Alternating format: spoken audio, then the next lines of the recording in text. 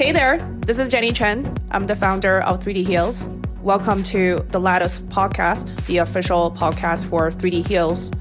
This is where you will find fun but in-depth conversations with technological game changers, creative minds, entrepreneurs, rule breakers, and more, focusing on how we can use 3D technologies like 3D printing and bioprinting to reinvent healthcare and even life sciences.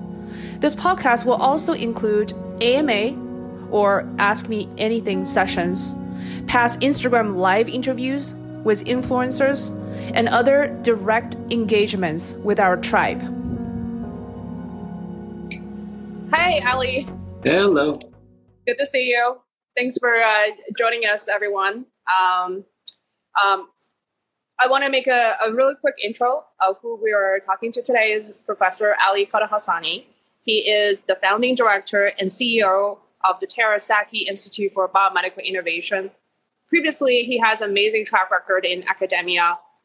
He was just recently the professor of bioengineering, chemical engineering, and radiology at UCLA. He joined as the Levy-Knight Chair, and before that, he was at Harvard. He was a professor there. And he's also associate professor at the WIS Institute for Biological and Bioengineering. So moving all the way from East Coast to the West Coast. And you have a really tremendous, impressive CV. You know, I like these numbers that I found, that you have more than 650 peer-reviewed journal articles, more than 70 book chapters, edited books, and more than 40 patents. I mean, technically speaking, that could be 40 different companies. But you did actually founded previously 2 startups, and I know you're working on another one, but we're not going to make that public at the moment. So yeah, that's I guess as brief as I can make it. But I think I don't really want to make it brief because there are a lot to talk about, so that people can learn from your journey, and then maybe even find collaborators for whatever future projects you're working on. So welcome, Ali. Yeah, thank you very much, Jenny. Really appreciate it. Always awesome to see you, and it's really inspirational to see all that you do, because I think it's pretty amazing that you get time to actually do everything that you're doing with 3D Heals and all the other initiatives that you're leading. Thank you. Well, today is all about you. We want to know about your stories. I know you have a lot of them, so we'll just go chronologically. You were trained as a chemical engineer, initially. So it's really material science probably was your first entry into the 3D printing world. But how did you encounter 3D printing? And what did you think about it at the moment? Well, I think, that's a really good question. So, and I would even take it a little bit further back. I did my master's in stem cell lab. And one of the things that I found really interesting was that as an engineer, I found that lots of biology is done in a way that's not really controlled. And cells are in a dish, and there's not nearly as much understanding of what they're doing. So I became really fascinated early on by trying to create more control over what the cells see in a tissue culture or in a 3D environment. And that's what got me excited about biomaterials, and early on with microfabrication technologies to be able to control that microenvironment.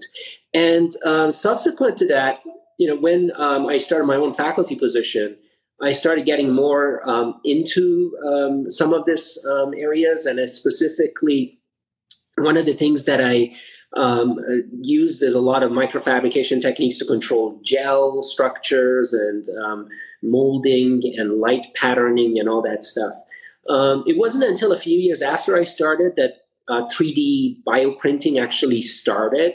And early on, I was really lucky because one of the early companies, Organovo, worked with us early on to really get a 3D printer into my lab. And that got us to work in that area. And after that, I started getting more and more attached to it. I started realizing that actually this whole 3D bioprinting, which was actually going on a few years before I got into it, was a really exciting field and opportunity. And then I had some really great postdocs that actually came to the lab and really grew that area. We developed a lot of printers ourselves, and we had lots of really cool stuff come out of it. So, but it was really a progression from early on when I wanted to control cell microenvironment to really opportunistic things like working with Organovo very early in their development. Yeah, awesome. I remember visiting your lab, and your postdocs and researchers were so excited to show me everything you guys are doing with 3D printing. I know we're going to address what are some of the major applications that you encounter in 3D printing later, but I just want to, since we're on this topic, what does your lab or your current research use 3D printing for? Yeah, so what we do right now in the lab is fairly diverse. We generally focus on a lot of personalization of our approaches, therapeutics, and other types of work that we do. So one of the areas that we use a lot of 3D bioprinting is actually printing tissues, cells, and materials for either regenerative medicine applications or actually being able to make models of human tissues outside of the body on what they call organs on a chip. Mm-hmm. So a lot of work is done on that. But in addition to bioprinting, we also do a lot of 3D printing of materials for making devices, electronics, or all kinds of other things. So we have both bioprinting world, but also 3D printing to make better structures and better devices. Awesome. I promise I will read all your publications.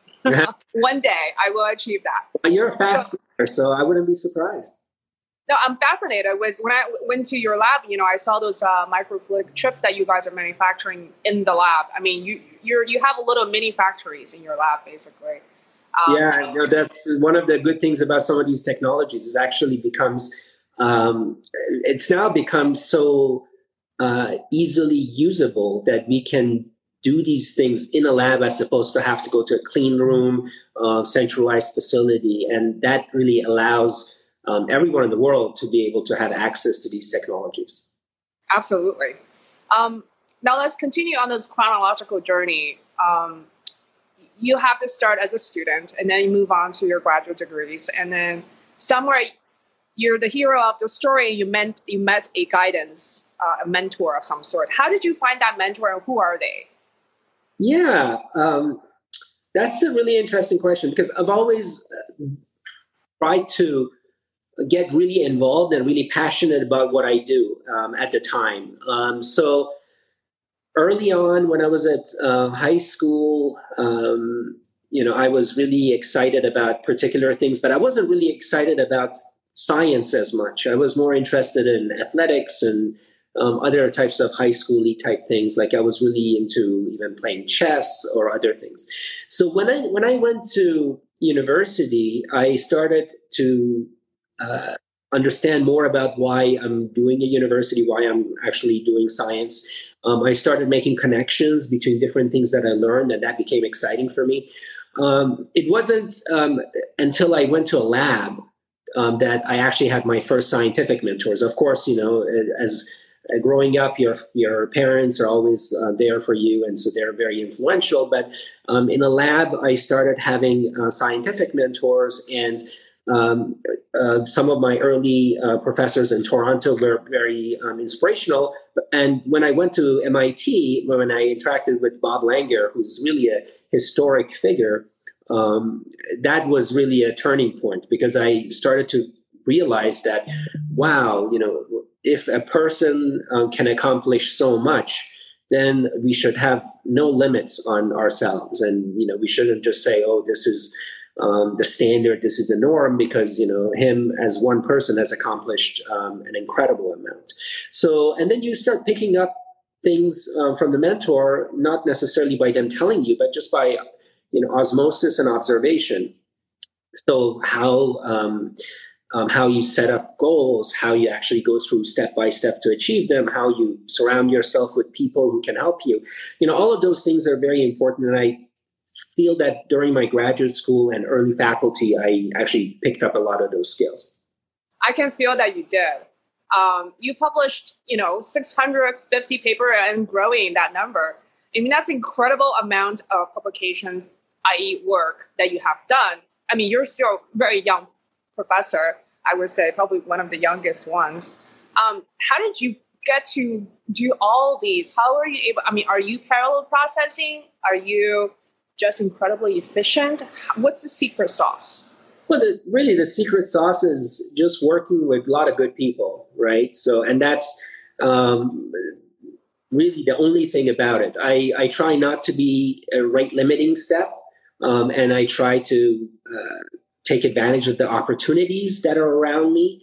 Make sure that if there's an idea or a publication or a person that I can help develop, then I will actually spend time on that. And I try not to have too many what I would call like wasted time. For example, things that I know are just useless, I don't try to spend time on them. I try to kind of just quickly deviate and focus on something that I can do. And then the other thing is really focusing on finishing. I tell some of my folks, it's not necessarily how hard you work, because I know some people love to work hard, but working hard is one element of success. You have to work hard and at the same time be able to actually take that hard work and finish things. And finishing is really just as important as starting things. So I've been very focused on finishing projects and having a very clear vision right off the bat. What is it that finish looks like? Because especially in science, you can continue exploring new things. So being able to have the vision and the end goal in mind, I think is really important in being productive. Absolutely. I totally agree with that. Wow. I mean, I absolutely agree with it. I don't have anything to add to that. I would say when you say about the endpoint, focusing on the endpoint, it's almost like focusing on the ultimate value of your project, right? Like it's almost like a conversion in business. Like, yeah, now I have finally converted my invention or technologies into something that the market accepts and people can buy. And the value of that probably sometimes 10, 100 folds than just the process of scientific investigation, which is also valuable itself. But this endpoint definitely, that's a really good way of looking at all kinds of projects, in fact. I think I should use that myself sometimes to make sure that my end goal is meeting my ultimate general picture for 3D Hills. Yeah, I would just maybe just add a little bit of more comments in there. I think there is obviously a difference between productivity and impact, right? And that's something that I've had to kind of learn as I've matured, right? So because you can be extremely productive, i.e. finish many different things, but not necessarily make huge impact, or you can just finish one thing and make incredible impact. So I've and that's something that again I've been going through lots of different things, and it took a lot of different things for me to appreciate what real impact is. So, for example, like I really give a lot of credit to people. Not only like Bob Langer, but also the person from BioNTech, Ugur Sahin, who actually started that company, BioNTech, and arguably helped save the world from COVID, right? So I think those are the kind of things that have incredible impact, and you don't necessarily need to have published 1,000 papers to get to that level. But definitely, if you learn to be productive and to appreciate what impact is and then try to do both, then I think that's really the ultimate. Yeah. Still learning how to do that, to be honest. Yeah, well, saving the world. I mean, that's our goal, all of us. Make a difference in the world. Now that you mentioned Bob Langer a couple of times, I mean, he is very influential in the field. And also, he kind of crosses the world of science and entrepreneurship and business. I mean, he's built a $1 billion company basically. So, and then I can see that you're kind of looking at him as a mentor. He's an aspiring figure. How did you, like, were you always an entrepreneur kind of person? And then you now like are more definitively want to get into the entrepreneur space. So I would say when I was going through early university, I didn't even know really what entrepreneurship was. Yeah. I got exposed to it when I was a PhD student at MIT, and seeing a lot of my classmates and a lot of my lab mates around me do entrepreneurial activity. Now, so it became part of my DNA at that point, but I still had not developed into the stage of my career that I really wanted to focus on it. Early on, I was too much into the really survival mode of being a young professor. And that required me to focus on the metrics of academic success, which is, publish your papers and do all these other things that is required to be a successful professor. But as you develop and you move forward in your career and you start saying, okay, let's go beyond productivity to impact as the measure of success, then entrepreneurship starts actually meaning something that's more than a word. It's a measure of how you can actually change the world and how you can make an impact. So it's really been in the past few years that I've started to embark on that journey, and I think that even that process of embarking was a lot of education along the way. So my first few ideas and initiatives, I would say, were much more of a niche areas as opposed to things that are very broad and very applicable to a lot of different people. So I've actually learned to understand early on what is the measure of impact that I'm trying to go after. And if it's something that at this point in my life doesn't really justify a significant amount of time, then I try to not focus on that project, even though it may be a startup or it may have some real world application. I think just my own interests are in making bigger impacts now. So that even the entrepreneurial aspect has been a kind of learning and developing over the past few years, and it continues to do that. Absolutely. I mean, me too. And I really enjoy the process as well. Now, do you feel like okay, first of all, let's just admit that you're an extremely successful scientist. You've done it. You've done it hundreds of times. You know how to do it right. And you probably will end up with a Nobel Prize at some point. I wouldn't be surprised, bottom line. So now... That's fine. Okay. Thanks. Thank you. I look forward to the party invitation, just so you know. But now you're going to a totally different space, which could be scary because you've never been there before. It's not like you went to business school. I didn't went to a business school. I have to figure out accounting and everything. But do you feel the scientific background actually kind of helped you in a certain way to tackle current problems that you face as an entrepreneur? That's a really interesting question. I think definitely if you know a particular area well, if you feel confident in your own domain, then that brings you a certain level of understanding and being able to hold yourself in a meeting and in a room. And at the same time, you become enough confident with yourself that you start expressing things that you don't know, right? So if I don't know something about a particular aspect, then I'm not afraid to say, hey, listen, I may know everything about the science of this, but I have no idea about this other terminology you used about, let's say, how a startup is priced.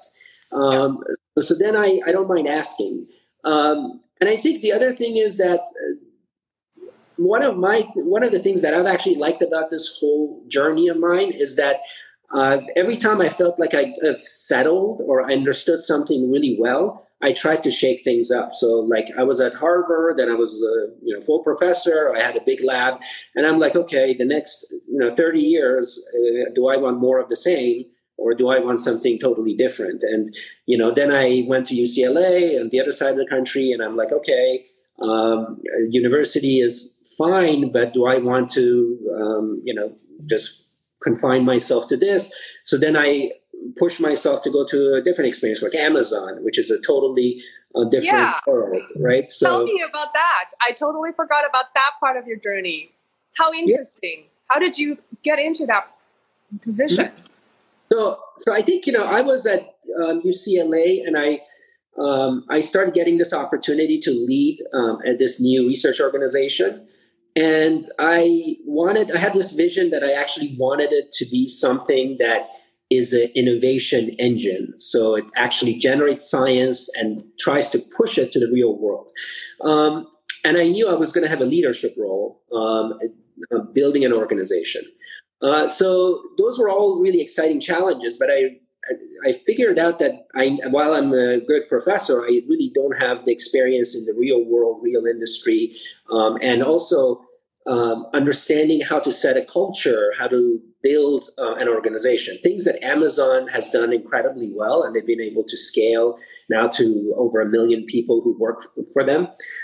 So that's why I picked up the phone one day and I called some of my contacts there and I said, listen, hey, I'd love to come and work there while I'm doing this transition. And it was really incredible experience because, again, what is a measure of success as a professor is totally different from when you're working at a company like Amazon. And I think that opens up your eyes. And once your eyes are open, then you're like, okay, I don't want to be confined by a particular measure of success, which at the end of the day may not be as important as some other one. Okay, well then the segue of that conversation is your current role as the co-founding director and CEO of Terasaki Institute. And I think that's right after your Amazon experience, right? That's right. So who inspired or motivated, or you just found this opportunity yourself, or it's always been in the back of your head for a while? Well, it's interesting. I definitely wanted to have an opportunity to build something in my own vision. It's been something like when I was at Harvard, I really wanted to build a center that had the kind of ideas that I wanted to push it forward.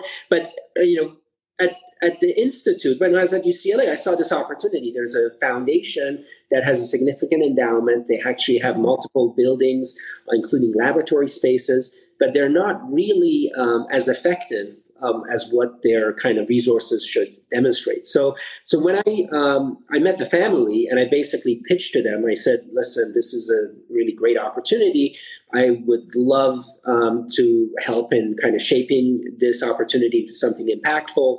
And this is my vision. And I kind of laid out that I wanted to build something that would be translational and would have lots of different activities around it. So, and I think that resonated with them because Dr. Terasaki, who was the person who actually endowed the Institute, was an academic entrepreneur who developed major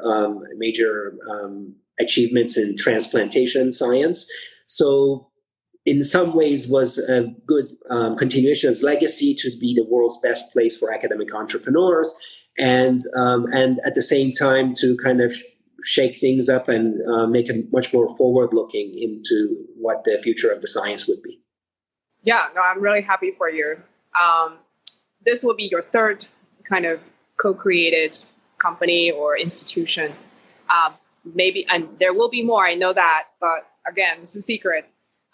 So tell us about your work currently with Terasaki and what are your goals? I mean, this is a good opportunity to also do some shout outs to see, are you guys looking for people, talents, or are you looking for partners?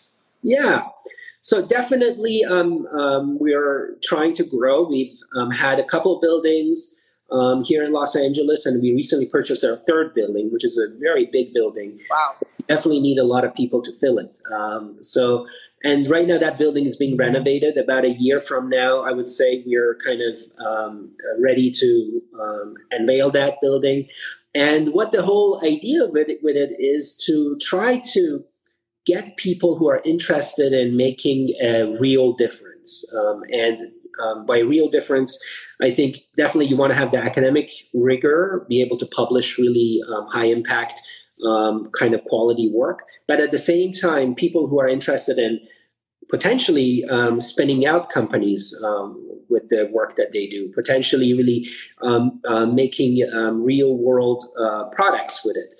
And so that's kind of the phenotype of people that we're looking at, people who are really ambitious, driven, passionate about what they want to do. And I can tell from my own experience that when I was young, I really felt that I needed to have the stamp on my forehead of a major institution for me to feel important about myself, that, oh, I'm a MIT or a Harvard or, things like that. But as I kind of went forward and I became more comfortable in my own skin, I realized that no, it's actually it's me doing the work, not necessarily the logo.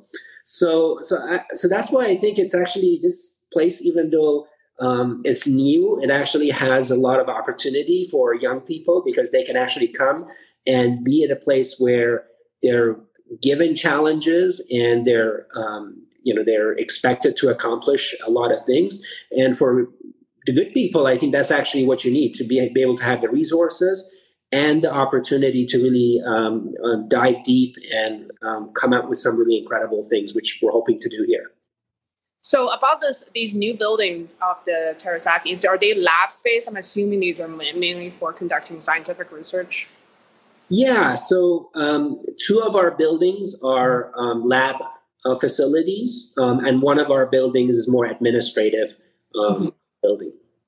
So what's the motto of Terasaki? I mean, say someone, individuals, I get it. Maybe they want to be a postdoc there or just employee. But have you guys considered of incubating other companies, say, to also use your facility and then have like equity or something like that? Yeah, so that's a really interesting question. So obviously, in our kind of mission of trying to become world's best place for academic entrepreneurs, we want to have the kind of perks and opportunities that's not there everywhere. So we are actually developing incubator program for companies that are kind of initially spun out from our own faculty as well as faculty that are affiliated with us. So we will provide a really excellent opportunity for early stage companies to be located and co-work with the Institute. And I think we're going to only grow that. We're going to not only provide the space, but down the road provide other resources, financial and otherwise, to be able to get these companies off the ground.